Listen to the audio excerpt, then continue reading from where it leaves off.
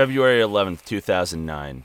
The Late Show with David Letterman airs to millions across the nation with what was supposed to be another standard run-of-the-mill episode.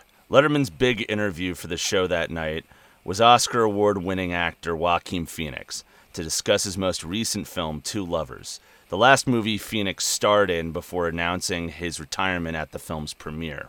No one expected the chaos that would follow. As Letterman announces his name, out came a quite different Joaquin Phoenix than people had seen in the last few months. Stumbling out, sporting a disheveled bushy beard and Ray-Ban sunglasses, Phoenix looked completely unrecognizable. As Dave tried expressing shock towards Joaquin's change in appearance, his questions were met with awkward responses and nonsensical muttering from the bearded madman in his hot seat. Letterman, along with the audience and the millions watching at home, were lost for words.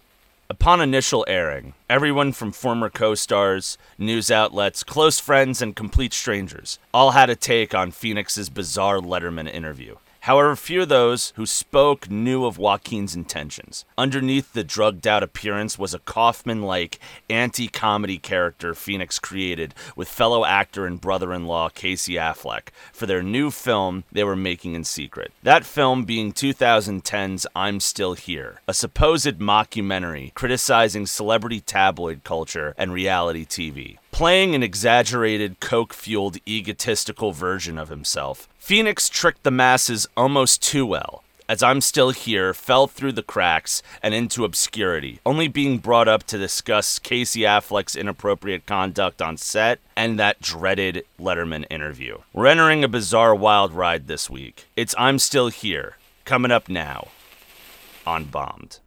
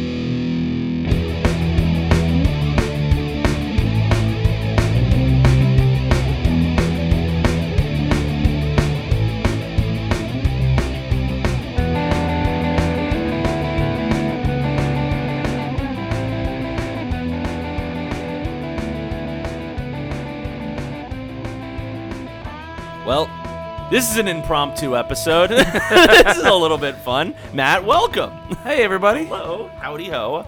This is wonderful. I'm shocked. I'm shocked that this was an episode. Well, I'm glad I suggested it. Hell yeah. So a little bit of backstory here. Today we were supposed to be talking about Heaven's Gate, that's going to be one for the future. That's going to be one for the record books, but the other guest that we were supposed to record with, he couldn't make it, so we're going to reschedule that in the future. And this episode was planned out and put into fruition in less than 24 hours? 17 hours. I want to say 17 hours exactly. This was a very fast turnaround. You were just like, I could still come over. We can still talk about something. I was like, let me get home from work. Let's pick a movie. Let's get this going. Let's go with it. And there were a few suggestions in there that I was like, all right, cool, neat. Birds of Prey. Did it bomb? I didn't know. Yeah, it was a pretty big bomb. It made like half its budget back, I think. Oh shit! And it came out a month before the pandemic, so I don't really think it was to blame for it. My favorite, the COVID-19 disaster. I love COVID-19. I was telling this during the Son of the Mask episode. COVID-19 will keep my podcast going well into the fucking 90s. Well into the next decade. We're going to be going very well. Thank God you were afraid that you were going to run out of bombs eventually. Oh, no. I already had like 372 that I still need to cover. And there's more to go. Wow. It's a wonderful time. But you mentioned a bunch. You mentioned The Stuff, which is definitely on the queue. That's going to be a fun one. Yeah, I'd definitely like to do that with you as well. That's a family favorite. I watch that like every 6 months. But it boiled down to The Stuff and this movie because both of them are on Tubi.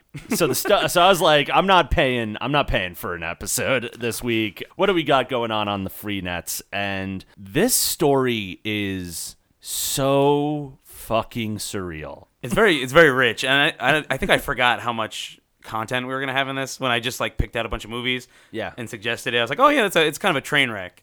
Oh, And as we were looking into it, we were just floored by how much it's an absolute. of a This shit show is it is. this is It's a mess. This is insane. This story is absolutely fucking insane. So we're talking about I'm Still Here, which is a mockumentary.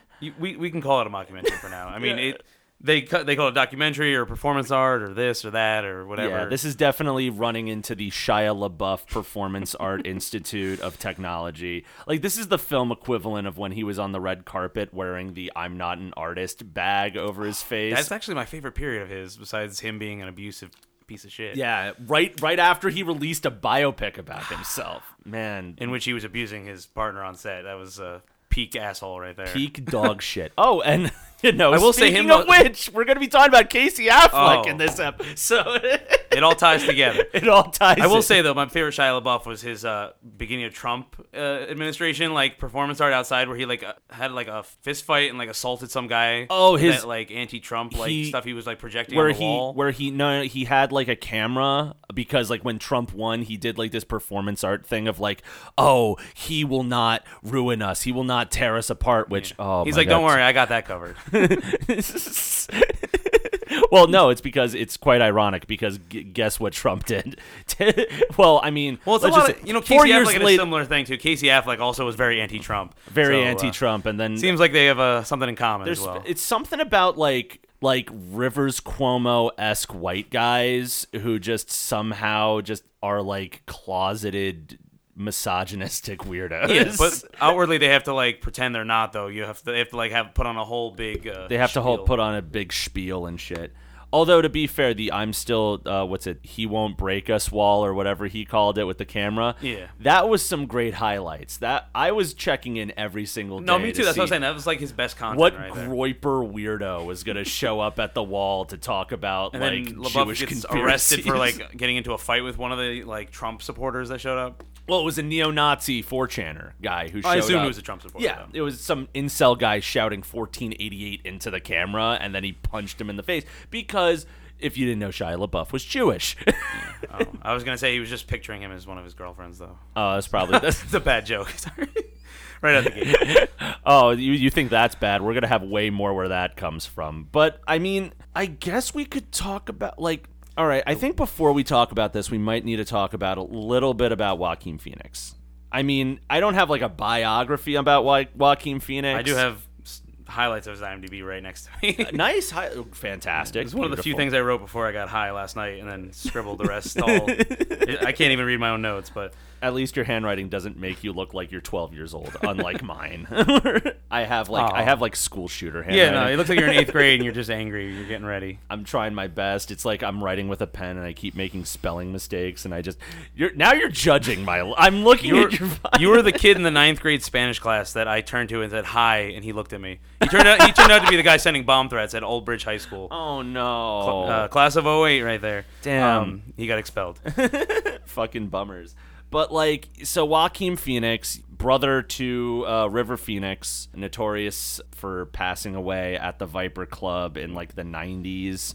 Also for Stand By Me and My Own Private Idaho, and being, the next greatest auteur artist of our time. Actor.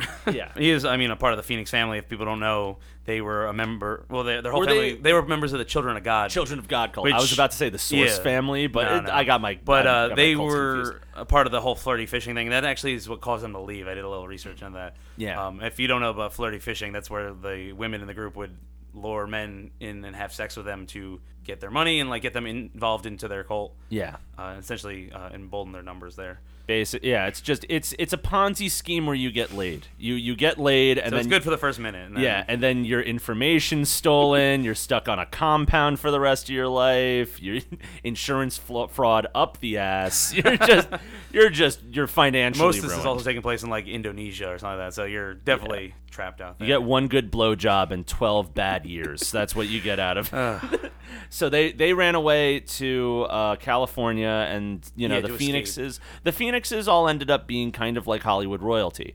Not like royalty, but like Are the other underclass. siblings involved in Hollywood too? Because I know I wrote down their names, but I don't really know anything I don't about. entirely. I think like their dad was like a producer or something. I do have to say too, I love the family names as well.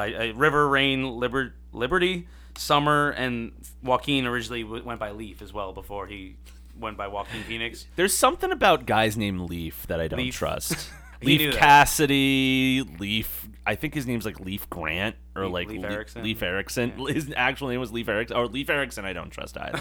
I don't trust. I don't think I think he's the Norse version of Christopher Columbus. I don't think he ever discovered America, let alone Greenland. Nah. You know what? You're probably right about that. Let alone Canada. Yeah, no, he sort of made a name for himself as sort of like when his brother died, he kind of took that mantle with like, I don't want to say like, it's not like Leonardo DiCaprio, but like he was sort of he was more or less the front runner of like that auteur, push the boundaries actor of like our generation. All of the young actors. Yeah, like now, what year did River pass? I actually didn't write that down. Or 90. I got my phone somewhere. There it is. Technology. Hell yeah. 93. Never mind. I was totally wrong. Early 90s. Okay. So what I was gonna say though was that Joaquin's big breakthrough was To Die For with Nicole Kidman. Which came in 95, so that was 2 years after his brother's passing. Yeah. So that really was, I guess, him starting to take the mantle that his brother had about being this actor's actor. Yeah, basically. A young yeah. actor. And 5 years later, he did Gladiator and started his relationship with, I'm trying to think of the name of the director. He did The Yards, he did The Immigrant, he did all that stuff at Astra. James Gray, I think? James Gray. I think that is, yeah. We're doing great right now. Right off the bat, we're heroes. We're doing fantastic. I haven't seen Gladiator in a minute, so I don't even remember. James Gray is the director. They've done like 5 or 6 movies together. Was that Ridley Scott? Well, for Gladiator? Gladiators, yes. The Yard, though, was the first movie he did with James Gray. They have a very long relationship together. They did The Yards, We Own the Night, Two Lovers, The Immigrant, Ad Astra. Well, he didn't actually do Ad Astra. Never mind. Well, I'm batting 1,000, guys. Okay, this guy. All right. Yeah. Well, speaking of Two Lovers, that's where this movie kind of starts. Is with two lovers, really. Two Lovers is more or less the catalyst for what happened here. Yeah, but I guess that's like where we plant the flag to start. But if we want to talk about the rest of his career too, his big, I think like his big break that was Walk the Line was sort of like his coming out party. Yeah, or he was nominated for Best Actor. I mean, Yeah. before that, like I said, Gladiator was his big performance that everyone started knowing him by. Yeah. I know in my family that was one of those. That was like the first DVD everyone owned. We'd always see it on the entertainment system. True. He did Signs, The Village. He did his little Shyamalan films. I forgot about his involvement in Signs. Oh my Yeah. god, he has my favorite scene where he's watching The like TV, the he's like, oh TV. my- He's like, oh my- "Andale, children, andale!" It's like they can't hear you, Joaquin. They can't. Vamonos, children, vamonos. I thought you were gonna say it reminds me of they're going to eat him and then they're going to eat me too. He's like, oh my god. Yeah, like that's his big acting breakthrough right there. God, after who Gladiator. knew water could kill aliens? But then Walk the Line, and then I think that's when he became sort of like the heavyweight. Yeah, he was nominated for Best Actor. He lost, I believe, to Capote actor. Seymour Hoffman. Philip Seymour Seymour Hoffman. I believe That's it was a movie. tight year. That was actually a great year for Best Actor. Hell yeah, it was a great year for movies. Holy shit, Capote, damn.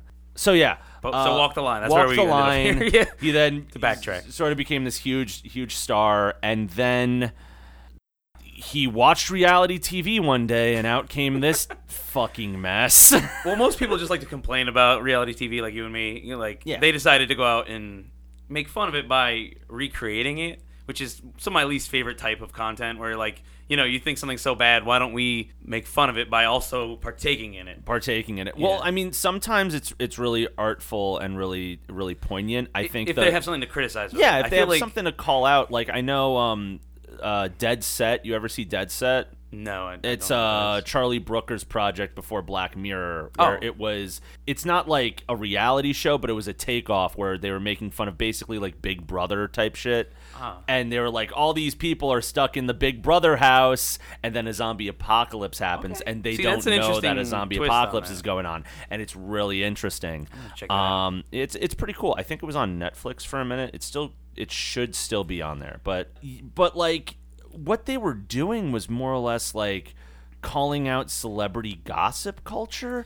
And it's okay to be critical of it, but I feel like they didn't really have a lot to say that was maybe original or unique. I think the idea of it was just like, hey, how about what if Joaquin Phoenix lost his mind for a year and a half and we just told everyone that it was a thing, and then we released this movie, and then people maybe it was, ooh, wah. Maybe it'd be fun, like if we did something like that, like if you decided to become like a Mormon for like a month.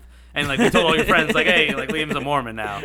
A friend of mine actually, she mentioned a while back, like, this would be funny just to be like, there was this one guy that just 1 year at her school went from like being just like a normal art guy to just being a neo-Nazi. Like skinhead, red tape, everything, and then went back the following and then year. went back to normal. Okay. And it's so like he was just dipping his toes in the water. He was like, "Okay, I didn't get me any pussy. Let's just go back." Yeah, but it's like, imagine that, like, just be like, "Hey, so whatever happened to that neo-Nazi phase you had? Like, you're not gonna address it." It's like this was this for Joaquin Phoenix, where I think the big thing out of this movie was the Letterman interview. That's the thing everybody knows about it, is him going on Letterman looking like he hasn't left his house in 9 years. He kind of started looking like the Unabomber, right? Like he was looking like Saddam Hussein after they kidnapped him and brought him to charges.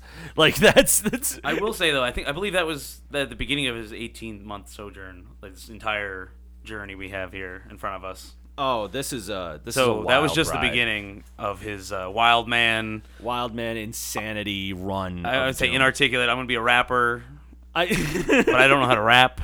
In a way, that is pretty funny though. I want to be a rapper, and then he writes rhymes that don't even rhyme. He writes lines that are full on sentences. I was gonna say like one thing rhymes like every 3 sentences or something like that. Like cat, hat, sat. But it's always like, I met this cat. My friend is a beanbag chair made out of wrapping paper. I don't care what he got on his hat. That's the rhyme. And it's exactly, like, yeah. And there was one where I think he rhymed something like luck and fuck too. That was pretty hilarious. But like that lasts for like 10 seconds where he's like, I'm getting in this game. I got lots of luck, and fuck all the haters. And it didn't even like rhyme right on the spot either. Not even close. And the other guy in the studio is kind of like looking there like, okay, we're really doing this. the other guy being is that Norm, or are you talking about when he runs into P. Diddy? No, it was Norm before he ran. It was into Norm. Diddy, yeah. All right. He kind of like he kind of stepped in the room and he turned back out. He's like, okay, we're still doing this. Okay, we're still doing this. All right, whatever you say, champ. So I guess the concept was him and director, writer / brother-in-law / brother-in-law / sexual predator / secondhand Affleck sibling Casey Affleck decided to do this performance art gag where we're just gonna have Joaquin Phoenix go insane for a year. He's gonna come out and say, I'm gonna retire from acting, I'm gonna become a rapper, and then we're just going to see where the headlines go from here. And a lot of this comes off like, I think understanding that this is a mockumentary makes a lot of the stuff that I saw feel very, like, I'm very comforted by it's like, this is just a joke, because there are scenes in this movie that are dark-sided as fuck. And I think that's the thing, like the fact that they kept so many people in the dark. It also, I don't know how many people, even in his own circles, knew about it. It kind of comes up a few times in the movie when people may have leaked out whether or not it was a mockumentary, but people around him sometimes still look very, very surprised about what's going on. So yeah, you don't like know how Ben close Stiller? they played it. Like Ben Stiller especially. Yeah. Ben Stiller. That when he met him and they were having that conversation, Ben Stiller looks so shocked. He's like, looks so... Or Mos Def too. Mos Def. Oh, that scene's hilarious, where he's just in New York, runs into Mos Def, and Mos Def's like, yeah, so you're getting into hip-hop. What's your style like? And Joaquin's like, yeah, I just want to do like hip-hop Bohemian Rhapsody, That's what I want. And Mos Def has that shocked face where he's trying to register the words. He's not that quite Joaquin processing everything, but he also seemed like he was like, "Oh, cool, man, good for you, man." Yeah, good on you, dude. Like, I mean, it's not gonna go anywhere, but you're doing all right, man. I appreciate it. So, is this true? You're done? You're going straight for the music? Yeah. Wow. Yeah, I really want it to be like a hip hop Bohemian Rhapsody kind of thing. I want it to be epic. Epic is good. It's good. Epic is epic. I do want to call out, like we were talking about how Joaquin Phoenix, was essentially at a high point of his career artistically by the point that he decided to make this turn. Casey Affleck was actually about at the same because he had just done Gone Baby, Gone, and the assassination of Jesse James by the coward Robert Ford, which I think might be like the high point of his career by that point. Oh, definitely. And decided to make a left turn to direct a mockumentary with his brother-in-law that essentially polarized a lot of people and may have temporarily halted their careers. Oh, both of them. Yeah, both of them. I will say, though, Phoenix kind of came back strong after that. Like, his next couple of years have some of the best performances of his entire career. Yeah. With The Master, The Immigrant, Her, and the... Oh, he definitely... I think this definitely pushed him into, I guess... It felt like a rock bottom, but I definitely think that after this, it sort of was able to, like, transition him into, like... You may say, like, a phoenix, though. He rose from his own ashes. Son of a bitch. You son of a bitch. I didn't even have that one loaded. It just came up. No, I couldn't even read my own handwriting. That's the problem I have here. No, that's fair. Inherent Vice. That's Inherent Vice. That's a film I got to cover. There's a lot of movies that are mentioned in this film alone that I have to cover. That was a bomb as well? What, Inherent Vice? Yeah, that film failed. Very sad. It's enjoyable. I mean, it's like it was a super micro indie film, so I get why it didn't make a lot of money, but it's also Paul Thomas Anderson, so like he can't do wrong in my eyes. Boogie Nights is fantastic. I think Boogie Nights has probably reached my top 10. See, I'm on the opposite end where I say Magnolia is for me. Like that's where our split is here. I still need to watch Magnolia. I was checking it out on Netflix. It's on Netflix right now, and I'm like, I still need to watch it, but that 3 hours. It's good. 3 hours and 1 singing, minute. There's singing. There's cancer. It's everything you want. There's cancer. There's Tom Cruise trying to force himself to cry. Philip Seymour Hoffman's a nurse. It's great. It's pretty. It's good. great. Shit. I mean, the original idea for this mess was Joaquin wanted to, like, he was so desensitized and I guess amazed by how people took reality TV by its word and believed that it wasn't scripted at all. And so he wanted to do like a reality TV show movie kind of thing about his own life, but have it be actually scripted. Yeah. The initial plan was, I think you mentioned, because you had a quote from Dr. Drew earlier on. Oh, I wrote the entire thing down. I have a page here. Yeah, because we'll get to that in a second. But initially, he wanted to go on Celebrity Rehab. That would have made it so much worse. So I was saying it's very mean spirited to like do something like that when people are trying to like get clean. Yeah. On one hand, I think that's the realization he had. He was like, "This is too cruel. This is too much. I can't do this. I'm not gonna do this. This is yikes." On the other hand, imagine Dennis Rodman and Joaquin I will say though, Phoenix I would have in the paid money same to see room. that specifically. just Joaquin Phoenix like basted out of his head being like, I do think it's a better idea to have him be the butt of the joke as like him trying to learn how to rap or be a rapper. He has no connection to hip hop culture. Yeah. Like it's a little less mean spirited. Like anytime you're making a joke and you're the butt of it, instead of like going in and being like, oh, trying to be a drug addict, I'm trying to get clean, I'm a drug addict, but like you're kind of involving all these other people. Like with this, he's kind of just the main focus, and then you have P Diddy, Mos Def, other people, and all these other people were all these other people were like in on the joke. I don't think Mos Def was, but P Diddy was. Oh, he was. I was gonna say I didn't know. Even though he comes off like he is like, what is? He going might be a better on? actor than I gave him credit for then, because that scene where he's playing those tracks and it looked like someone ran over his cat. I think I wrote down like he was staring out into the distance, and like you see Phoenix in the back kind of like bobbing his head, and he's like, yeah, that's good, and then he's like. How long have you been standing there? Yeah. How long have you been standing? Just a few seconds. Yeah. But then he had to kind of pull it together when he's like, "Oh, that last song's trash." And he's like, "But the other two, those are pretty good." Those are pretty good, and then it just falls off afterwards, Like just, but like, everybody goes through that. Rhyme anything in those songs, like it's still pretty good. Yeah, even though that beat is very garbage, and I'm looking at the distance like he's trying to keep a straight face. Like he's looking out, just trying to keep a straight face, but he's just like. See, I just thought he was doing the paycheck thing, where he's just like, okay, he's like, paycheck sitting in my account right now. I got 48 hours of this. Like we just got to ride it out. Just got to make it work, and yet it's just he's so like not having it. He is not having this at all. But apparently he was really big into wanting to be a part of this project. Yeah, he's huge. Another musical person that's in it is the guitarist from Space Hog. I have his name here somewhere, but he's called Anton through most of this.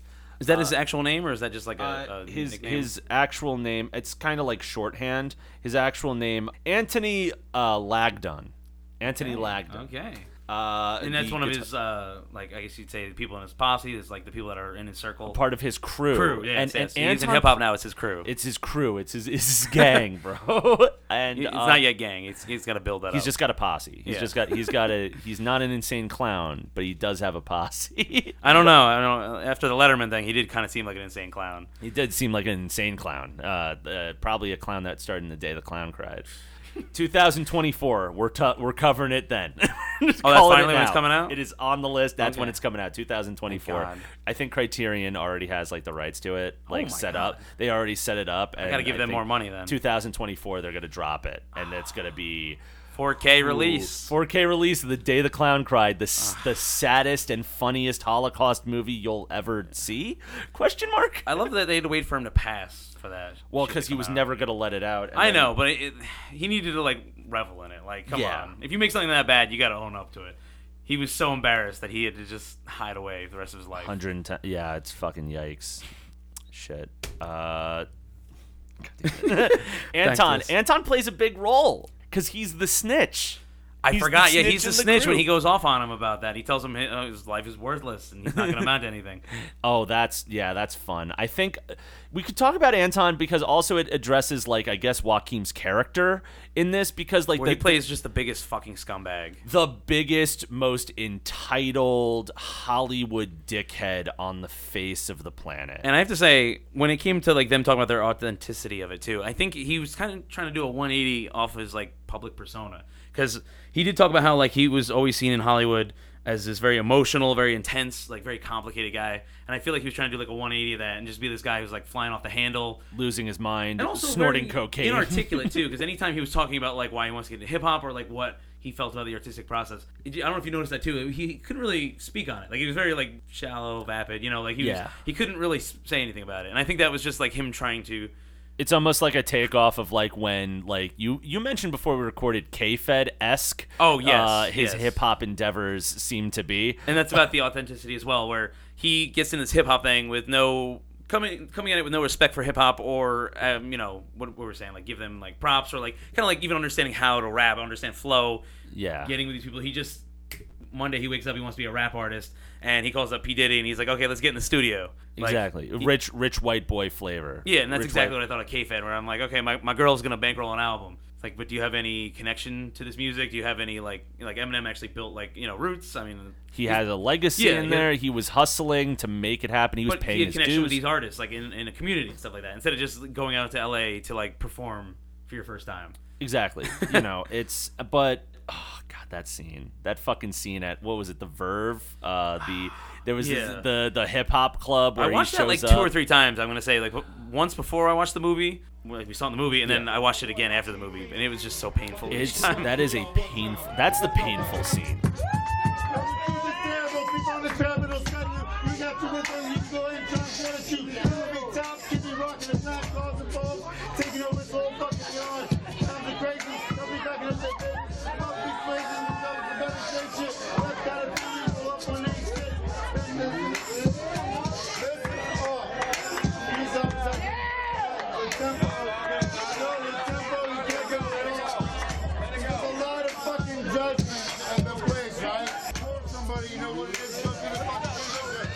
I liked it. Thanks, man. I'm out dollars. Fuck them, right? Hey, JP. Oh, Joaquin Phoenix. Or Johnny Cash. Whatever the fuck his name. They weren't seeing it, but you have to give people time, and maybe they were seeing, a movie actor up there rapping, and that was the Right, but there's nothing about the lyrics is true that they would have just fucking listened. Bill and B Top, Kid be rocking the star, flash cars and bulbs taking over his whole fucking yard. Times is crazy, mothers be packing up their babies, but Poppy B Swayze lit up on some Johnny Blaze shit. Really crewed up, got the stage shit. I never tried to play this. All I ever needed was a band of people screaming, calling from the cars on the windows when they're staring, and peering in to get a peep at this crazy motherfucker, tearing up the screen and always paparazzi ducking. Stepped away from the light, it wasn't right. Took the bull by the horns, I ain't gonna give up the fight. Tonight's my night. And any motherfucker that wanna bait, no, I changed it. That was great. That was great. No, I don't need you. No, I mean, but it was great. I mean, I know, but what I'm saying is if you listen, that's what I'm saying, your reaction, it was great. You felt it. Because like you go in initially just thinking like, all right, well, this is I guess like the build up to the initial punchline where he's like, I'm gonna be a rapper, I'm really hyped to be a rapper, let's go. And then he goes to this club where they're having like an open mic night or something where it's like, yo, people test your bars. And he gets on the mic. It's like, oh, here comes Joaquin Phoenix, and everyone's like, oh, yeah, they get hyped up for a minute because they're like, oh, we know him. It's Joaquin Phoenix. Oh my god! And then he starts, and you just see that like energy moment just dwindle out, man. It goes quick. He just is like, I'm the best rapper. I spit like I'm a rapping rapper. I sit hard. I'm sorry, this beat's fucked. You guys don't have the energy for me. You guys are rough. This is a rough room. This like, I gotta say, so it's not awkward. even. I can even forgive him. Like he goes into it completely not rapping at all. Like you said, like he doesn't know when to like drop the rhymes. It would also be funny if he would, like was doing like the early proto hip hop thing where like he did like a little bit where he's like fish, which is my favorite dish. Like kind of like early shit. Like so some Sugar Hill Gang in there. Yeah, hip, or like a hop, R&B. a hippie hip hop, Yeah, a hip exactly. hop, a Like, pop, and no stop. That would have been funny too. But like him just going about it like completely like. He has no talent or like clue. He has no idea what he. It just makes it so cringeworthy. Like the entire time you're watching, like I was like gritting my teeth. It's yikes. And then just him leaving, and someone's like, "Hey, I liked it," and he's like, "Whatever, fuck off." Yeah. That was like, when was it when he threw up? Because I just had that in my head right there. Was that after that, or was that? There's a lot of times when he threw up. But there was that one where he's throwing up, and like someone's like holding his like stuff back while he's throwing up in the toilet. That was the Miami Miami show, which we'll cover later. Okay. But I found out apparently Joaquin has an ability to throw up on command. Well, that's why he's a talented actor. I guess. So he doesn't have to like gag or anything. He just sort of like he just can do it. And so they used it as like anytime something nervous happened, anytime there was he just vomit on command. I gotta say though, if I had that kind of skill, I would just use that in other situations all the time. Like if you had an exam or like something awkward came up, you just start throwing up, just vomiting everywhere, every which way, shape, or form. Very disgusting. I don't think we spoke on that at the beginning enough. Like the amount of like cock we see, like the vomiting, him getting shit on his head. Which you told me they took 35 takes of that? They took 35 takes of the climactic sequence of Anton, his boy, the guitarist for Space Hog, shitting on Joaquin Phoenix's face. I do have to say, though, it's a very, like, Judas moment, though. I do respect that. Like, he calls him out, he's like, you have betrayed me. And then he goes to sleep, and then he shits on his head. It's a very Judas moment. And the scene prior to that was also very, very harsh and cringeworthy. I'll knock I'll knock your teeth out, and I'll shit on your fucking face. Fuck you. You want to test it? Do it. You've shit on my fucking life enough times. What can I do for you? Fuck things up. Not fuck up my fucking life. Not make me look like I'm a fucking joke. I know that sometimes I fucking get out of fucking place. I'm an intense guy. I'm a passionate guy. And that bleeds through into my life. But that's because I do something. You know what I mean? Whether I was acting, whether I was doing music, or whatever it is, I give myself to something. What's your bit? What is your bit? I mean, it's almost comical. Like, I literally was angry, and now I feel sorry for you, dude. You're a bitless dude. I have fucking bits. What the fuck do you have? Haven't you seen the fucking stuff I do? And you see how people are affected by it. You know that I affect people in a fucking positive way. So what I'm saying is, what are you going to do with your fucking life? Took too long. That's what I'm saying, dude. You're not fucking assertive. I don't even have this conversation. Fuck the peace, fuck the bullshit, man. I'm trying to do you a favor. I'm talking to you as a friend, and I'm trying to do other people a favor to see this. To know what it's like, to understand what I go through. They don't know what it's like, dude. Did you have to go on fucking Letterman? How could I possibly concentrate when I'm just dealing with, excuse me, when I'm fucking dealing with fucking Diddy and his fullness, his idea of what's right. They're actually gonna see how fucking hard it is. I came in here to talk, and now, you know what, dude? Think of a fucking bit worthwhile. But fuck off anyways, dude. Honestly, Ant, I'm through with you. Do whatever the fuck you want. And I hope one day I see a bit that's worthwhile that you were involved in, although I find that highly unlikely. Because I think the point we were trying to get to earlier, before my dogs decided to yell at the moon, is that he plays this like entitled prick that will not take his own failings as the reason why he's failing, and instead he's blaming his entourage. Yeah, blaming anybody else. Like you said, he was blaming the producer. beats at the He's the blaming the open mic. Yeah, he's blaming the beats. He's blaming like somebody in the crowd at his climactic Miami show. But he's playing that perfectly, though, as we're saying. Like, if he's trying to criticize this type of person, like, he's playing it to a T. Yeah. And the sequence where he's yelling at Anton is super cringeworthy, but also really, like, it hurts. Yeah, no, I was gonna say, that was one of the moments where I paused it for a minute and, like, got up. I was like, oh, this is... It's very yikes, because it's like he's belittling this man. Yeah, this poor guy who's like supports him. He's like a part of his group. Like he's here to help him. His best friend, basically. Exactly. Yeah, and then he's just dressing like, him down, treating him like shit. Like, get the fuck out of my face. Get the fuck. Or the major line I remember is that, like, I have bits. Oh yeah. What the fuck's your bit? Like, what the fuck's your bit? I thought you were gonna say he also has a line where he says, when this documentary comes out, everyone's gonna see you. Like, it's gonna expose you. They're gonna see you as like the piece of shit you really are.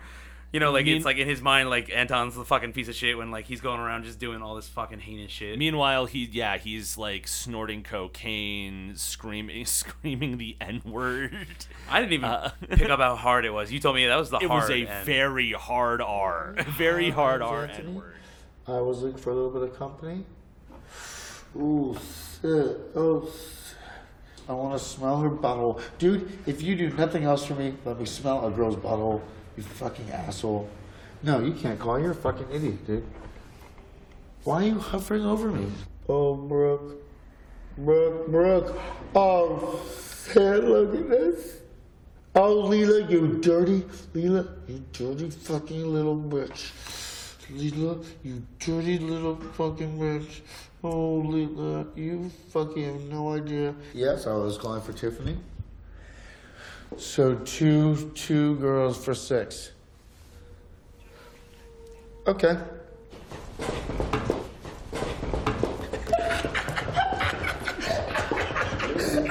Shut your fucking mouth, dude, because you didn't score it. I scored it and I stashed it. You fucking idiot, you've done nothing for me.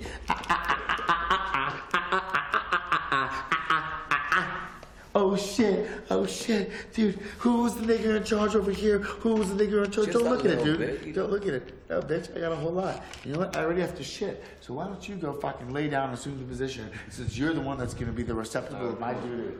You're gonna look back in years on this, when you're older and your kids see this, you're gonna be so fucking ashamed of yourself. Because of the opportunities that were provided, the fun, literally just the fucking hangout, the fun that we have.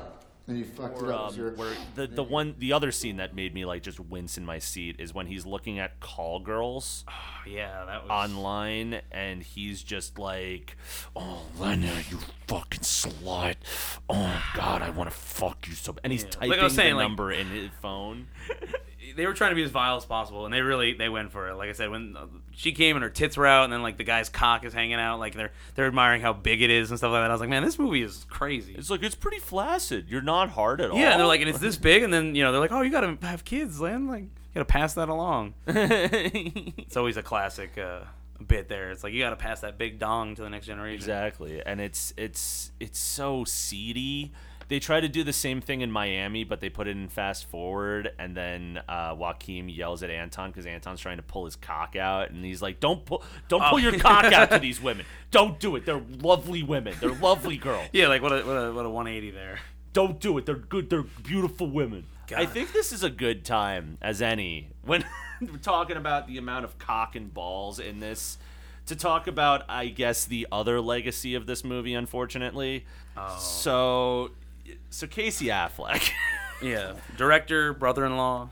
Extraordinaire. 2010, the producer, Amanda White, and cinematographer Magdalena Gorka both filed, I think, separate lawsuits against Casey Affleck for sexual harassment, for breach of oral contracts, a lot of really scummy shit. Basically, Casey Affleck went up to, at least with Amanda White, he went up personally. With the other person, I believe it was people in his entourage as well, because part of the controversy was that he also was kind of permitting and like kind of fostering this like very toxic douche bro. Yeah, like atmosphere on set. Cocaine atmosphere. Like when you see scenes of like Joaquin Phoenix having 3 bags of cocaine on a thing right before they are about to just go and that's buy all real. hookers, and then you realize, oh, there's women on this set.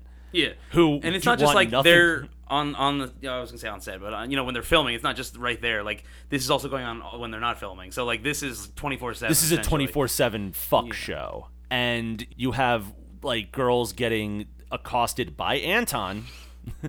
Yeah. Gorka has mentioned specifically Anton was a big proponent of the sexual harassment issues outside of Casey Affleck. And when both of them brought up that this breaches their contract or that, hey, I'm not comfortable with this, Casey Affleck basically kicked them off set and refused to pay them. Top douchebag. Top douchebag on set right there, man. Top tier dickbag. Now I will say though, this came out in 2010. The controversy then came back around in 2016, I believe. The first time when he was getting nominated for Manchester by the Sea. Yeah, then that was that when the first Me Too movement came around? That was sort of that was the super crest of first it. wave. Yeah. That was Weinstein and what's his face from that 70s show, Hyde from 70s show. Yeah, Mr. Scientologist there. Yeah, Mr. Scientology, who's also a rapey fuck. Plenty of other men in like, and news media. Kevin Spacey, Brian Spacey. Williams. There we go, Brian Williams. Or what? No, what's his name? The bald guy that Tom Cruise harassed in that interview. Because Brian Williams got fucked over for something completely different. He got fucked over because he lied about being in Iraq. But that's what it was. Yeah, he was we've like, all done that, haven't we? He was like, I was in Iraq. But where was he? He was in like a hotel room or something. He was in a hotel room. Come on, and I wouldn't want to go to Iraq either. Like I think if if anything, that should have been a slap on the wrist. And he was pretending like he was on the front lines of action. Oh, and well, then that just means he's also a talented actor as well. I'm just trying to defend the guy here. Trying to defend Brian Wilson. Yeah, that's gonna be my stance for this episode. But yeah, there's so many people coming out in that initial, and Casey Affleck was like one of the big ones because there were countless stories of him just being like, I coin it Rivers Cuomo incel-esque. I thought you were gonna say Boston-esque. It's very like he was bringing the Boston energy. He had hardcore Boston energy, but it's definitely like the level of there's this sort of type of white guy who's like I listen to nothing but like Midwest emo, but I secretly just hate women. Yeah, but you can't say it out loud, so you just have to like internalize that. You internalize outside. it. You champion women, like even Casey Affleck did, where he was a supporter of Hillary and spoke about how horrible Trump is, and saying all this wonderful stuff like I'm really great. Oh man, we were talking about someone else before filming as well that also was like that. The same way. Oh fuck. Another actor. Not Johnny Depp. Who the fuck else? Who was it? Oh, this drives me nuts. Fuck. There's plenty of them. This is a dime a dozen. There's a lot of them. There's a lot of them. They try to like save face in the public eye, and then in private, they're they're sleazebags, and it's very much like when you like watching this movie, you're facilitating an environment where. It's definitely a boys will be boys house movie shoot. There's like 38-year-old to almost 40-year-old men acting like frat children. kids. Yeah, no, like children, like horrible children. Spoiled, petulant children. Yeah, pulling their dicks out, calling each other like queers, and like smacking each other with towels. I will say though, don't we all do that? I'm the defender. No. I've hung out with plenty of people, and then they still do shit like that, nut shots and things, and I'm like, wow, are we still doing this? We're still doing this. Our late 20s, mid 30s. We're about to do this. Come on now, come on guys. No. I'm gonna say on record, I don't defend any of this stuff. He's a piece of shit. So yeah, Casey Affleck. Yeah, I joke about it again. And I think the big piece of shit thing is just like not even like an initial, hey, I'm really sorry about what went down on set. Just the initial shit of, oh, you didn't like that? You're not gonna go out with me? You don't like me? Yeah. Fine, I'm gonna fire you and not pay you. Well, yeah, that's the first thing they did, which was like where they shut it. He's super defensive. He shuts it down. He litigates it. He's like, my lawyers are gonna be on top of you. And I think you said that he did something where he didn't like pay for her, but the lawyers. They didn't pay for the retainers and any of that shit. Like he like basically. So he did the first step that they did, which is they lawyer up, they try to like shut this down. They blackball the shit out of. And then once the Me Too movement comes around and it kind of comes more into the court of public opinion than an actual like court, that's when he starts to spend more time groveling and apologizing and talking about how he's going to, I'm be going to more try to work reflective about things the out. way. Yeah. I actually have a quote here from the Associated Press, if you want. He did an interview in 2018 He characterized his behavior at the time of the lawsuit as defensive. Okay. Your Honor, I just had to be a piece of shit. I just had to ruin that bitch's life, okay? She wasn't even a good camera woman anyway. Like, why are we even bothering? And then he said since he's worked to understand his own capability, he acknowledges the set of I'm Still Here was an unprofessional environment. Here's the full quote. I contributed to that unprofessional environment, and I tolerated that kind of behavior from other people, and I wish that I hadn't. And I regret a lot of that. Yes. I behaved in a way and allowed others to behave in a way that was really unprofessional. And I'm sorry. Unprofessional means rapey as fuck! Yeah, and rapey as shit! I'm pretty sure he's just more upset that he got caught. Like I said, I'm sure if anything, that kind of person like him is just gonna learn to do that shit on the DL more and more. 110%. Like you see scenes of this movie where they're just snorting cocaine. There's a legit shot of Joaquin about to get a blowjob from this call girl. I forgot about that. Yeah, I think I just blocked that part out, to be honest. Like people this shoot was not professional in the slightest. And I gotta say that they were going for that because they wanted to do something completely different than everything they've done before. I'm pretty positive this was also a non-union thing too. I'm sure. This had to be. The only way they get away with this shit is that they weren't using union cameramen. They weren't using union. Yeah, I couldn't find any information on that, but I'm pretty sure you're right. Like I said, Affleck did bankroll his film. He directed it. I guess I'd say he kind of, not to say it was written, but they kind of were in charge of all this stuff. Yeah, wrote a bare line script. Yeah, a rough draft. Directed, financed the film. He was the ringleader of the entire inappropriate behaviors. Yeah, he pushed for the retirement thing at Two Lovers, which also fun if we're on the controversy train here. James Gray not a fan of what happened at his premiere.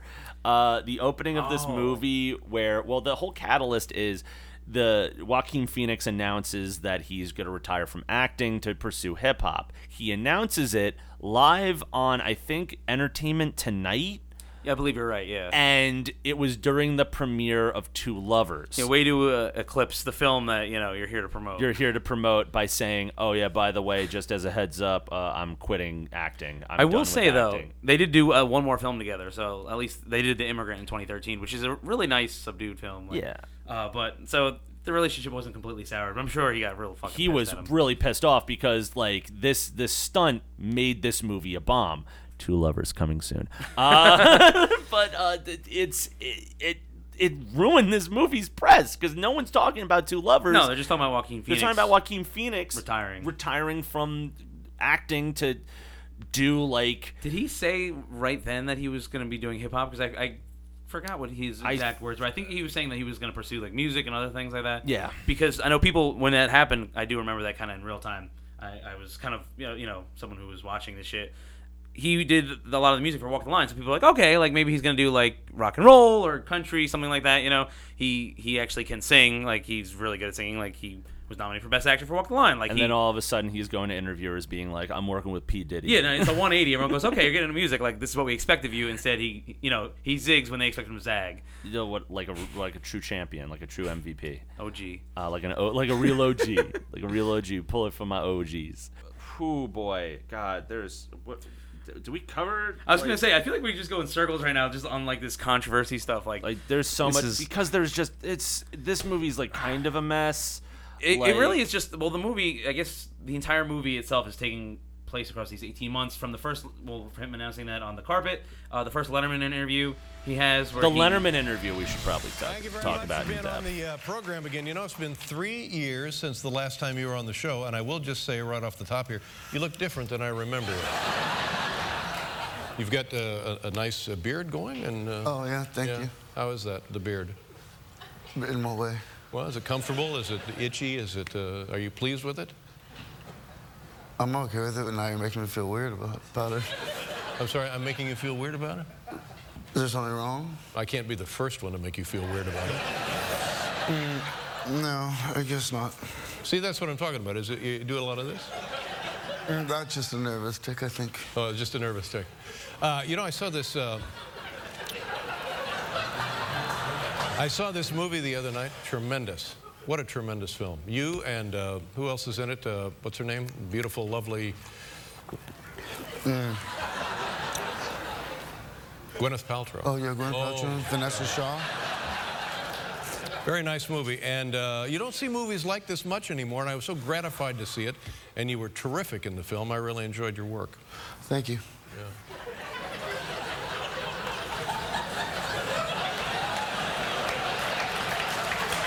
Are you...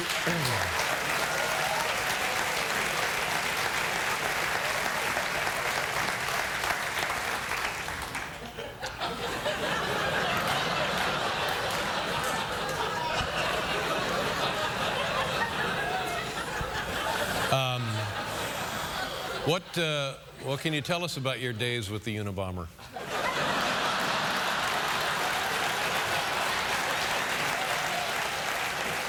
Because that's sort of the thing that that's the one thing everybody knows about this period of this movie. It definitely went out a lot in the news after it happened. Like, if you haven't watched this movie, if you haven't even heard of this movie, if you haven't even if you don't know anything about this film, this is what you know about this movie, is this David Letterman interview where Joaquin, in full character, shows up on David Letterman's show, and it is the most awkward, embarrassing, like, psychological... Yeah, he's very, like, shut down. Like, he's kind of just responding to things. Like, he's very, like, short and brief with his responses. Very, like, Letterman's like, hey, Joaquin, so, it's been a minute. There's a guy in a movie that you were in, Yeah, he's like, what's his name? And he's like, what's his name?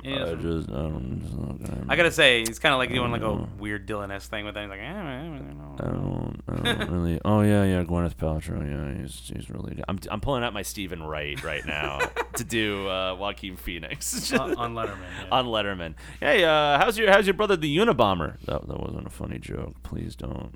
It's all right. Whatever. It's fine. Yeah. He was.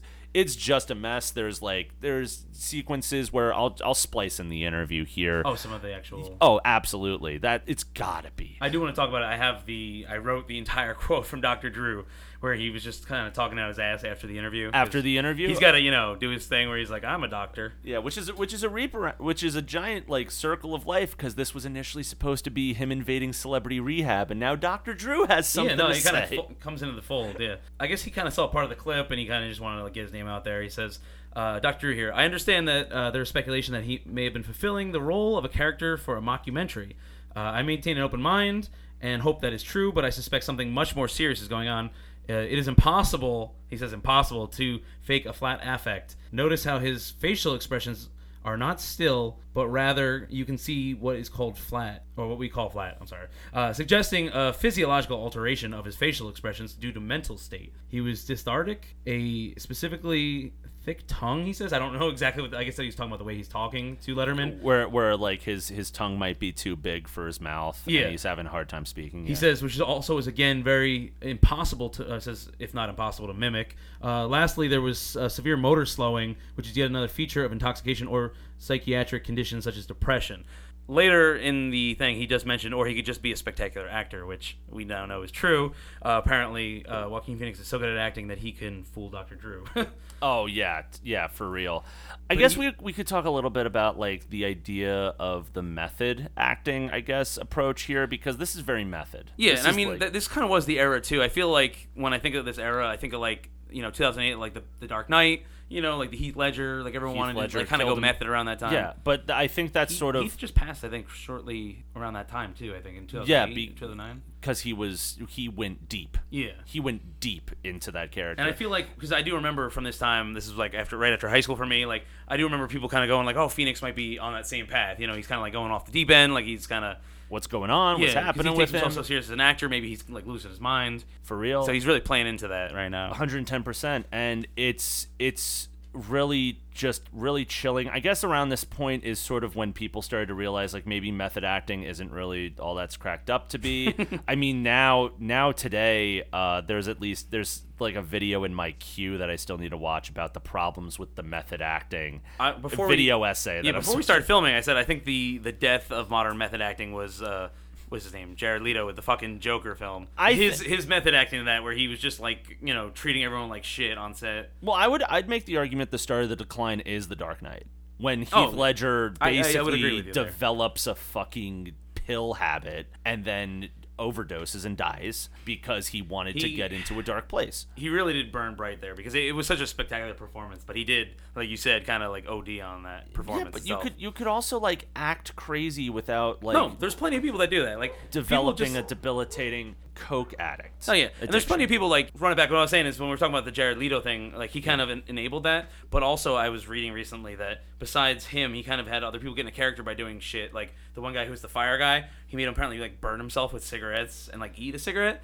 And then he made one of the other actors like punch another actor to like get in the character. So that's what I'm talking about, like the toxic nature of like character acting. That's which you don't need. Like someone, you could just say action, and someone can act just as well. They don't need to punch somebody to get into your sick, twisted mind. You don't have to abuse people to get in character. Like, I think the big criticism now, we look back at fucking Stanley Kubrick. Everybody's like, oh, he's an auteur, he's a genius, but what he put Shelley Duvall in is... We're just finally coming to that consensus now, I think, that, like, he's still a genius, but he kind of essentially committed, like, some minor torture on set. Manipulation, abuse, like, all nine yards. Into, like, a horrible mental state, like crippled her for years, because then all of these fucking critics out are just like, well, he had to tame Shelley Duvall because he had to get she's her scream incompetent. right. If she's screaming, it's just not good enough. But she's got to really mean it. She's got to mean the scream, because if you can't pull a performance out of Shelley Duvall because she's just a bad actress, and it's like, no. I know this is unrelated, but Shelley Duvall before that mostly did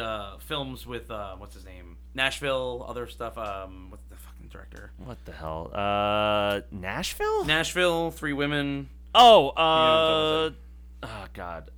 Not Sidney Lumet. I'm not thinking. No, you know what's funny? I always get Sidney Lumet and Robert Altman confused. Altman. So she did like these Altman-esque films, which were, the sets are very, you know, chill, kind of more rambling-esque. Like he would smoke pot. Like the cameras kind of were free-flowing. They had a lot of camera cord, and they would kind of like just move around, like with the actors and actresses. Yeah. You know, kind of like have like a more free environment. And so I think like she's doing that in the 70s, and then comes in 1980 to Kubrick, who essentially has this very fixed vision and essentially is like very, very emotionally manipulative compared to Altman, who kind of like, you know, is a much more relaxed guy. Apparently smoked pot constantly on set as well. So it seems like a cool guy. Rest in peace. Rest in peace, Robert Altman. It's very much a tale of two worlds, and I think now finally people are starting to realize, like, hey, maybe method acting is. People are finally taking Laurence Olivier's take on it when he was on set with at the Marathon Man with Dustin Hoffman, where Dustin Hoffman's like taking like a 3-mile jog just to look disheveled. Oh yeah. And Laurence Olivier, who is his co-star, who's playing like a fucking Nazi doctor from Auschwitz, he comes over and he's like, "Son, have you tried acting? Why are you killing yourself for a role?" See, when I was like 18, I would have been on the side of Hoffman there, but now I do see what he's saying there. Like, exactly. It's that sort of shit, and I think this whole movie is just one giant method acting piece for 18 months. For 18 months, and it almost ruined his career. But at least he made a rebound to just be like, it's a joke, I swear it's a joke. And I do want to say, though, his next film was Paul Thomas Anderson's The Master, and he did go method as well a little bit. I don't know if you remember that movie where he's like really gaunt, and he's like really skinny, and like his performance is just like that. Like, you know, he's drinking this like shit that's essentially just like poison. It's like, you know, like bomb fuel and other stuff like that. Jesus Christ. Yeah, he's just killing himself. If that one's a bomb, I would definitely love to talk about that as well. I think it made money. I think it made like the after awards nominations really boosted its role. But there's just a lot of shit in here that just it's weird because it's like he's very much in the method, and then everybody else has to either act like they're surprised or they are very surprised. Like Ben Stiller coming over to push. That kind of creates a split too, because you said like the people that are acting surprised, you can kind of see that because it's like, you know, it's shitty. You can be like, oh, they're like pretend like, what's going on here? What's happening? But then you get Ben Stiller, like you're saying, who's genuinely shocked. Who's showing up to promote Greenberg, which is a movie I have to cover because that film ate dog. Documentary. I know it's awkward, right? Why would I want to do this? Just because, you know, I don't know. I mean, I just feel like it's, you know, I love the relationship in there, and I just thought Ours? Yeah. Wow, character. Yeah. What is the character? Ivan? So you haven't read it yet, or? Well, Larry was telling me about it, but didn't you say I was Greenberg? Who's Greenberg? I am Greenberg. Oh, great! Thanks, Larry. You're Greenberg? Okay, my bad. Oh, I see. Oh, shit. And I was complaining about that character. I was like, okay. No, so I'm Ivan. I mean, I'm not going to do I don't want this to be weird at all or anything, because, Ben, I've been like with you in fucking meetings before, and this is not how you talk, and you're acting all. Yeah, these guys have seen the worst of me. They've seen the best. They've seen the honest. I'm not trying to act anyway. I'm honestly not trying to act anyway. You're doing Ben Stiller. No, I'm not, dude. This is who I am. I'm not fucking doing. Yeah. What do I have to do? Put like a shirt on my head and act weird? I'm not. I'm trying to act weird, dude. All the time. No, I'm just saying. You're doing a movie where it's like a fucking cat would be in a full body cast. That kind of humor. Who gives a shit? Like how is that fucking funny? That a fucking cat breaks all of its goddamn bones as we put in a cast? That's funny. Do you have a tissue? It is pretty funny. Honestly, sorry. Just it's a dog. It's a dog? Yeah. I'm a huge No, the dog. He's talking about something about Marion. I'm kidding. I'm just fried today. I'm sorry. I got really high last night. We're slightly high this morning. We're both very fried. My dogs are losing their mind upstairs. It's fine. But shockingly enough, that scene alone actually was shot while they were already shooting Greenberg. Really? So he went there to have that? So he went there as while they're months in production already. They're already on the shoot, but it was sort of he was in on the joke, but he didn't realize how in on the joke he really was. Noah Baumbach.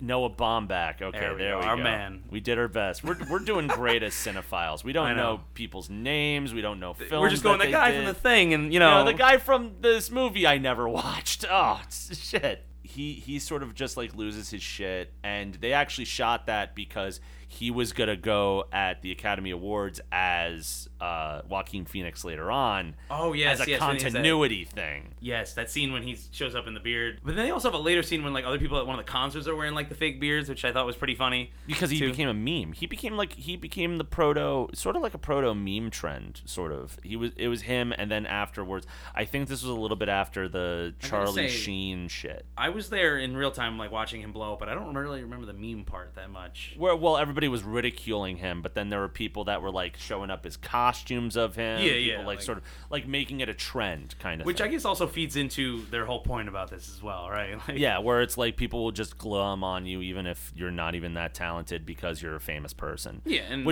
your spectacle, your fuck up is what's attracting everybody. Your fuck up is exactly. That's why he was able to pack out that Miami club at the end, even though nobody really wanted to listen to him rap.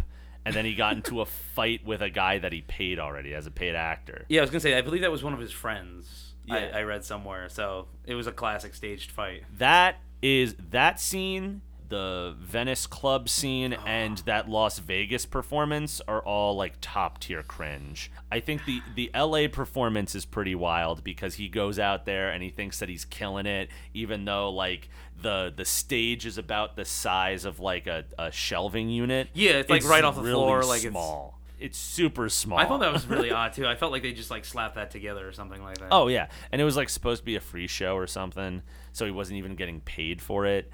And then he was performing, and you could see people go from excitement and having the thing, and the register on their face just slowly drop from the smiley face to the frowny face on the chart, just to realize oh, this guy's untalented at this. Oh, he's really bad. Oh, he's really bad. When was the whole kayfabe? I feel like that was 2006 or something like that. That had to be 05, 06? 2006, 2007, yeah. I think. I'm this is 2010. It was a few years since we had something like that where it was just such a spectacular oh, this guy thinks he has talent and he has no talent. Everyone just registering that in real time. Yeah, around 2005. I think 2005 to early 2007. Because they kind of cover a little bit of in the movie too when they were showing all these different clips of news media talking about him, and they're oh, he's coming back around to Vegas for his musical performance. Oh boy. Yeah, they're well, this is gonna be fun. And then the reviews afterwards where they tear him apart. They mention him falling off the stage. Probably the best part of the entire performance. Him just falling over. And then it leads to, well, I mean, like, you don't get a lot of performances after that. He tries to convince Diddy, who he tortures through this whole movie. I do have to say, my favorite Diddy moment as well was like that scene when he flies out to Florida to meet him, and then they essentially pass each other in cars. You know, and he's so fucking sad in that moment. Like that's a great comedy bit. It's like, is that Diddy? Oh, no. Yeah, it's like, he's like, back the fuck up, man, back the fuck up. And then, like, the car passes, and they pass, and then he's, like, trying to call him on the cell phone. He's like, man, I'm so sorry, man. I'm so sorry, man. I'm so sorry. I was He's like, trying to get in. the hotel, we got late at the hotel. We flew out to Florida to meet you. Even though, like, what happened is that they got to the hotel, and then they just started partying and be like, I don't give a fuck. That's what I love, too, is, like, he acts so, like, braggadocious about this. He's like, I'm here to party, and then once he gets there, he's so, like, sad and, like, defeated instantly. Like, I was supposed to do it. The movie is so cringy, but, like, at the same time, that humor underneath it is still pretty damn funny.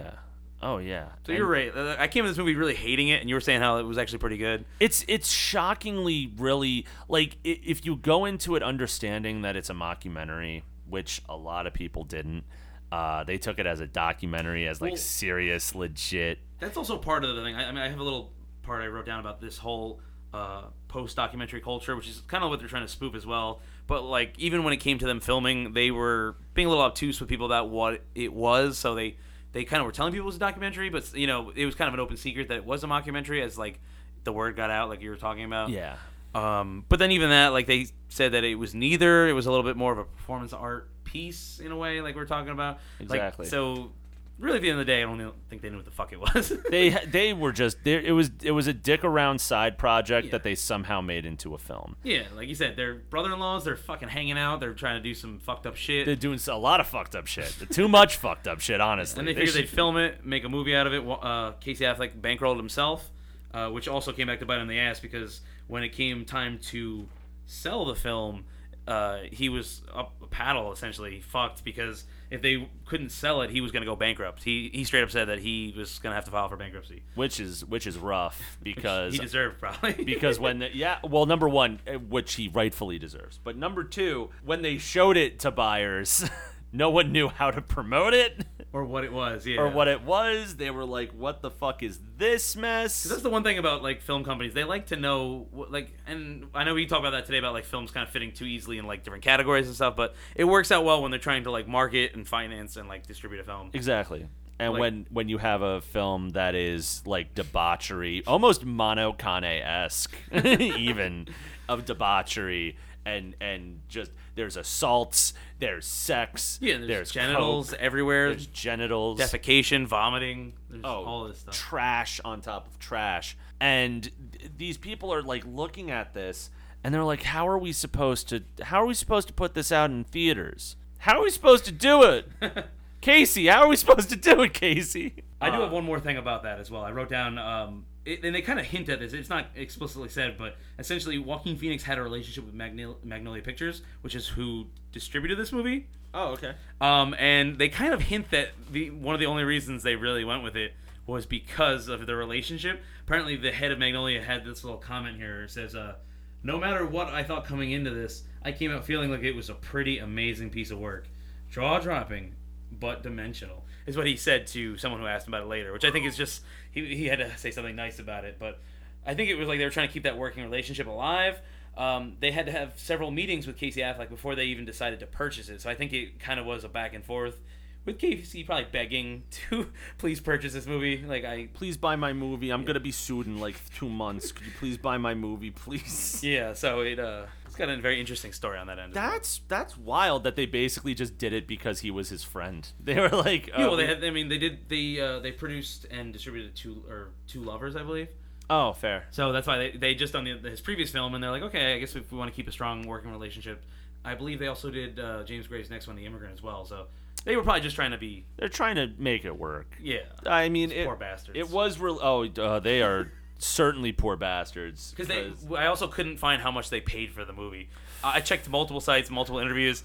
Nowhere does it say. I don't think they wanted to let that cat out of the bag. Hopefully it was probably just like, we're going to pay you the amount that you don't go bankrupt in. We're not going to pay any more, any less. They also didn't say what Casey Affleck spent on the film. Like, there's a lot of gray area involved. I want to say it's probably like minimum $3 to $5 million minimum. if Yeah, not. I mean, they were filming on and off for 18 months. Yeah, so it's got to be up there, but like not like too up where it's like a crippling defeat, but up enough where like if you don't make 10 million, you're in like deep shit. Like enough where that's a problem.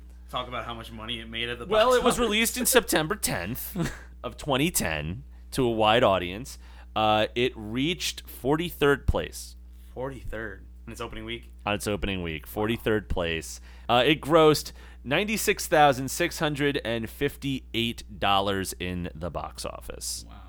That's nothing. That's like, if for an indie movie, maybe something. I don't know what this budget is. It's probably too much. Like I said, like not even close to it. I had a different number I found that said 626,000. That's the final. That's the final. The Okay. final after all stuff. of the, once it was going through theaters, once it's out of theaters. Yeah. The max I was one gross- of the people who I think watched it on like, Redbox or something like that. Oh, one of those. Yeah, definitely. That wasn't gonna pay money to see It this. grossed about 626,000 overall, with I think 401,000 of it coming domestically. Wow. Yeah. So internationally, $298,000. Not too much. They weren't interested in whatever he was selling here. They were. Well, it's this idea of like, what the fuck is this? Like what the like every. And I could see like places like Europe being maybe interested in like the train wreck of like something like that. I guess, but I don't even think like they were really that interested. It comes off like they really didn't even want anything to do with Casey Affleck or Joaquin Phoenix. I think a lot of people genuinely thought this was a documentary. Like, I think they genuinely thought this was real. I think you're right, because like all the rumors about the mockumentary, like they'd kind of come and go, but like I think at the end of the day, people still thought this was all real. Like this was just someone kind of losing their mind a little bit, because that happens in Hollywood all the time. Yeah. Like this is nothing new. This is I'm sitting on the Rotten Tomatoes page right now. It's got 53%. 50? That's more than I would have thought, to be honest. We got a consensus here. And as unkempt and inscrutable as Joaquin Phoenix himself, I'm Still Here raises some interesting questions about its subject as well as the nature of celebrity, but it fails to answer many of these convincingly. That's just the consensus blurb. Robbie Collins from News of the World, he gave it a 1 out of 5 rating, saying Casey Affleck is trying to claim that I'm Still Here is gonzo filmmaking. And I'm right with him on this point. It does look like it was made by a Muppet. Okay. That's the good part of like a good film review, when like, they get a good joke in there. They got a good ha-ha. They do a stabby. That's fun. There's like, oh, you think you're Hunter S. Thompson? No, you're actually just the Muppet who's into the chicken. That's you doofus. Was there any favorable reviews? We got a few. Matt Singer from FIT, he writes, the movie has to be seen to be simultaneously believed and disbelieved. He gave it a B+. Okay. See, that's someone who kind of gets the joke. I think. He also looks like Rivers Cuomo, so I don't trust him. So he saw himself in it. This guy, he's right. It's like this guy Casey Affleck. He's got something going on. And Nick Schranger from Lessons of Darkness, he also gave it a B. He said, a clever stunt that shrewdly wrestles with the issues of fame, truth, and self. And I don't know if those are like reviews like post years past, like the actual thing, because I feel like the negative ones at the time were the ones that maybe didn't know if it was a documentary or a mockumentary, so maybe they were coming at it not really understanding what it was. Oh, I got this brutal one right here. Holy shit! Lay it on me. I got Richard Proops. This is from 2020. Okay, so this is way in the future. And he still lost the fucking from rip the apart. Independent Critic. He gave it a 0.5 out of 4. Out of 10? A 4. 0.5. Said, rumor has it that Casey Affleck went broke making this film. Good. At least he wouldn't be self-financing any more films. Okay, that's a pretty good review. That's a pretty fire one. That's pretty tight. People are very much either in the sense that this movie is either too real for its own good, or it's too much of a shit show to even bother with it, I guess. or some people are like, oh, this is genius. This is art. Yeah, like I see where they're going. They with really this. understand like what they're going with, like with performance art or mockumentary. Or we still don't even know as we're talking about it here. I still don't even know. It's been 11 years since this movie came out, and we still are trying to like kind of tag it down. I watched this movie 17 hours ago, and I still don't know what is going on. No, I fell asleep watching it last night, so it was kind of rattling around in my brain when I woke up. I definitely feel like this movie is best summed up by its final act, where he's in Miami for his last show. He goes up, he's kind of drunkenly slurring through all of his lines and shit, and there are people in the crowd with his his mask, beard, that's what I'm saying, like little beard mask with the thing cameras and everything, being all hyped, and then he gets into a fight with a guy who's supposed to be like somebody he paid for, and he's just shouting like, I have $1 million in the bank. What the fuck are you at? What's your fucking deal? What's your problem? Fuck you, dude. And I think like a few minutes before that, there's this video clip. I don't remember. I'm not sure if this is one of the doctored things or not. It was from Eddie's Hollywood Review. Was the one clip. You know what? I think that was doctored because I was watching it and I was like, this definitely stands out from the rest of it. It feels super doctored and super not real. Yeah, where he's kind of like has like this little like tirade against him and like what he's doing. And stuff like that. He goes in on Joaquin Phoenix and he sort of calls out him for what he's trying to do. But I feel like no one at the time was actually doing that. Like, so it probably was doctored to like fit in with the narrative he was going for. Oh, 100%. It looks fake, but it was a brutal.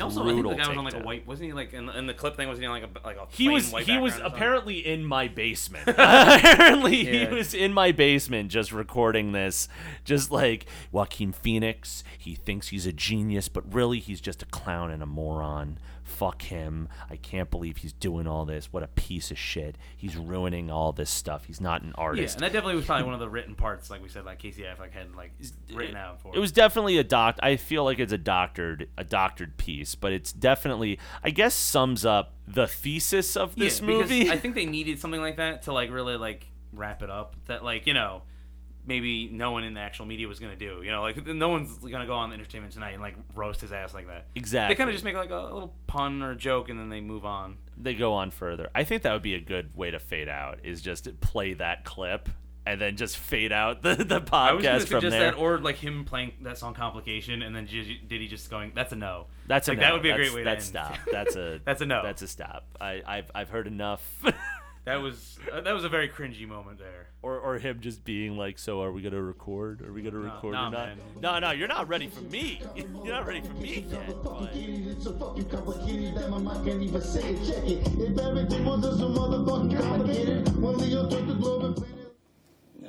No, forget. That's enough. That's enough.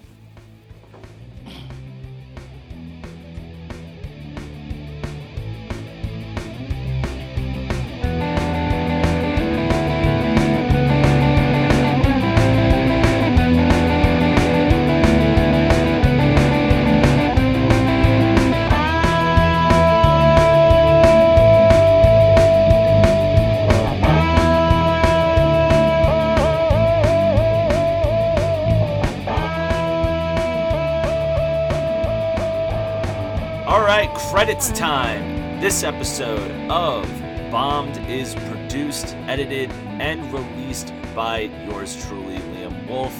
That awesome intro track that you hear every single week is done by my good friend Jacob O'Brien. You can follow him at Vaulted Tadpole over on Twitch and YouTube for more music and video game live streams if you're into that. Joe McAndrew has done that awesome podcast art that you see each week. You can follow him at JoeMCArt or JoeMCShutUp on Instagram. And of course, I'd like to thank all of you for sitting down and listening to this, whether it's on Anchor, Apple Podcast, Spotify, SoundCloud, wherever podcasts are held hostage. Thank you, and please send a like, share it to your friends, send us a review, even comment underneath if you want to say that we're idiots that don't know what we're talking about, or that I'm an idiot that doesn't know what I'm talking about. Any criticism helps produce and build this podcast beyond the mild constraints that we're at right now. So thank you for your honest-to-God support. All right, guest for this week was my good friend Matt LaRue. You can follow him over on Twitter at ProtoJerk. He's in the process of working on his own little movie podcast, so keep a lookout for that, and I'll give a plug once it's eventually out. All right, if I haven't felt pain and torment from the last few options, next week we're going to be feeling a lot of pain and torment. It's Mike Myers in brown face, or at least in brown tone.